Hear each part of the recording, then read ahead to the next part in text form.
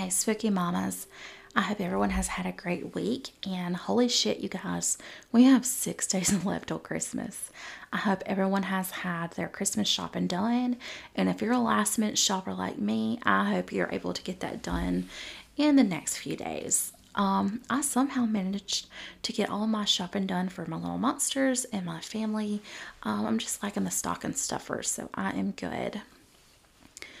How is everybody going to celebrate Christmas this year? My little monsters and I obviously will be celebrating with the Fat Man Santa, but we are traveling back to Mississippi to see family, and we are honestly so impatient and we're just waiting to get there. We've just missed our family, so it's going to be a nice little road trip. Oh my gosh, guys, if you hear any booms, I live like 6 minutes away from Dollywood, and they do fireworks each weekend. So you can hear it at my house like it's in the back door, but it's not. It's a few miles down the road. But if you hear any booms, it's just Dolly celebrating. So we will be discussing Christmas around the world in times past. So let's just kind of jump into our first little monster, Krampus. Krampus originated in Germany, and the word Krampen in German means claw. According to legend, Krampus is a half goat, half demon. He is a son of Hel, who is a Norse god of the underworld. He is described as horned like the devil, with long, thick black fur, with cloven hoofs for feet. Krampus is thought to have been a pagan ritual dating back to pre-Christianity to celebrate along with the winter solstice. Even though the Catholic Church did try to ban the image and idea of Krampus, he did eventually become associated with Christmas. Krampus is the polar opposite of what we would know today as our fat, jolly Santa Claus. Our Santa is to what we tell our kids behave. Santa Claus can see if you've been good or bad. Be good for Santa, that way you can get your gifts. Krampus is the polar opposite. He instilled fear for little kids. Parents use Krampus for them to behave out of fear. On December the 5th each year, Krampus would arrive. On December the 6th, the kids would go see if Santa Claus left them in anything in their shoe. They were to leave a shoe outside of their bed or outside of their house. And if they've been good, they would have a gift in it. But for the bad kids, on December the 5th, Krampus would arrive and he would beat them with sticks. And if they were really bad, he would claw them open with his claws, or either he would eat them or drag them to hell. How nice. Austria now today has a Krampus run, and I seen that it was canceled this year due to COVID. But people are dressed in big furry demon costumes to be dressed as Santa, and they literally have like a run with this. I'm trying to figure out how they breathe and do this in those big furry costumes. I did see pictures and it looks like a fucking rager, y'all. I would love to go to one of these. And Munich, Germany has a huge Krampus parade each winter, and I seen that it was canceled this year due to COVID as well. And I seen that they may or may not have some Krampus related parade or activity each year in New Orleans. And I used to go to New Orleans a lot when I lived in Mississippi, and I'm unaware of that, so I'm not quite sure. But look into the Krampus runs, and if this makes it over there in Germany or Austria or European countries, and you have partaken in any of the Krampus runs or activities or have been to watch, hit me up on Instagram. I want to know how it's like. Send pictures, anything. Our next little monster we're talking about is Gryla. Now, there are two different tales of Gryla. One where she is a mountain witch, but the widely known tale of Gryla is her being a troll. And at one point, she was described as a giantess as well. And usually trolls are not known to be giants, so it is a little differing.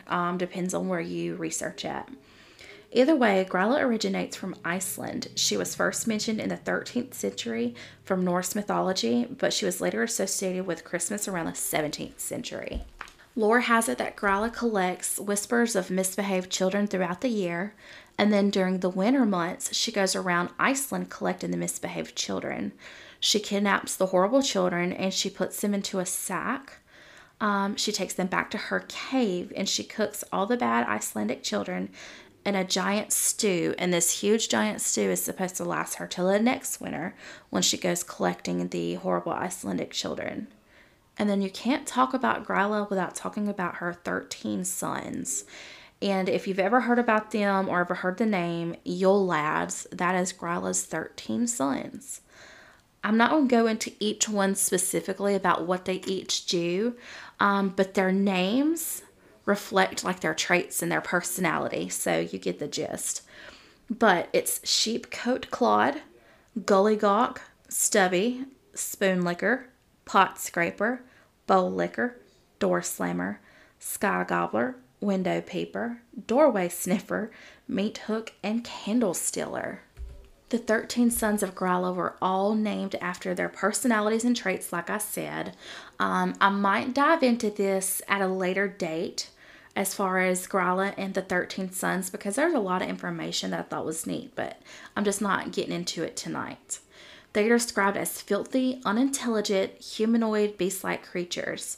They would terrorize the villages by stealing meat, food, slamming doors, stealing candles, harassment, and practical jokes.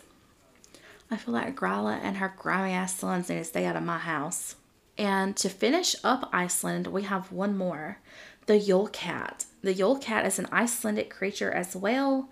It is stated that it would go after not only misbehaved children, but children who didn't get clothes for Christmas. And I'm not exactly sure how that's the children's fault, but what is going on with Iceland? Are all the children bad?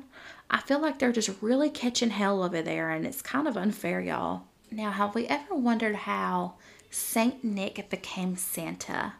Saint Nick was a real man known as Nicholas of Bari, and if I say that wrong, I am sorry. He was a Christian bishop from the city of Myra in Asia Minor, which is now present-day Turkey, and he was alive during the time of the Roman Empire.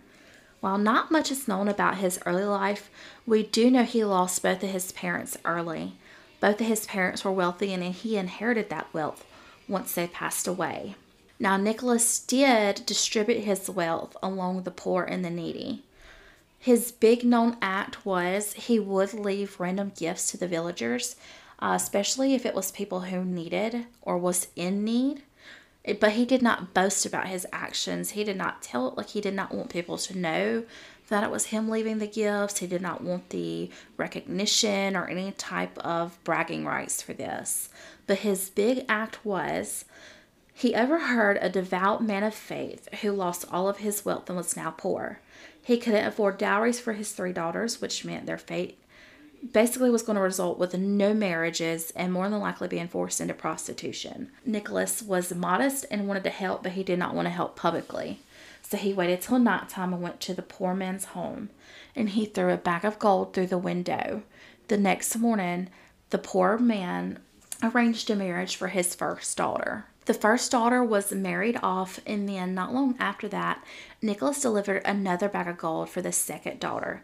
And again, the next day, the poor father arranged for a marriage for his second daughter. After the second daughter was married off, Nicholas was returning to deliver a gold sack of coins for the third daughter. Well, the father wanted to know who was delivering these bags of gold. He wanted to say thank you, and he wanted to see who was doing this for him. That's when he seen Nicholas. Nicholas begged him not to tell. Again, he did not want the recognition. He did not want people to know that he was the one delivering the gold for the poor man. Unfortunately, the man did tell people. It did get out of there. And at this time, now everyone in the village who had gotten secret gifts in the past was thinking, was this Nicholas who was doing this? This is what made Bishop Nicholas a saint, and he was now known as Saint Nicholas. Unfortunately, he was later exiled from Myra and later put in prison during the Christian persecution. He died on December the 6th. The year is unclear, but it was either 345 or the year 352. And again, like I said, just speaking about Krampus, Krampus was celebrated on December the 5th. December the 6th was the next day, and that was St. Nicholas Day. So this is why that is the date of his death. So how did he become Santa Claus to begin with? Well, by the 16th century, he was Father Christmas in the UK and Northern Europe. And he was delivering gifts at night, just like St. Nick was with the bags of gold. In Austria and Germany, he was a present giver known as Christkind, a golden-haired baby with wings similarly symbolizing baby Jesus. In early America, he was Kris Kringle. And when America started to have Dutch settlers arrive, stories came with them from the old country.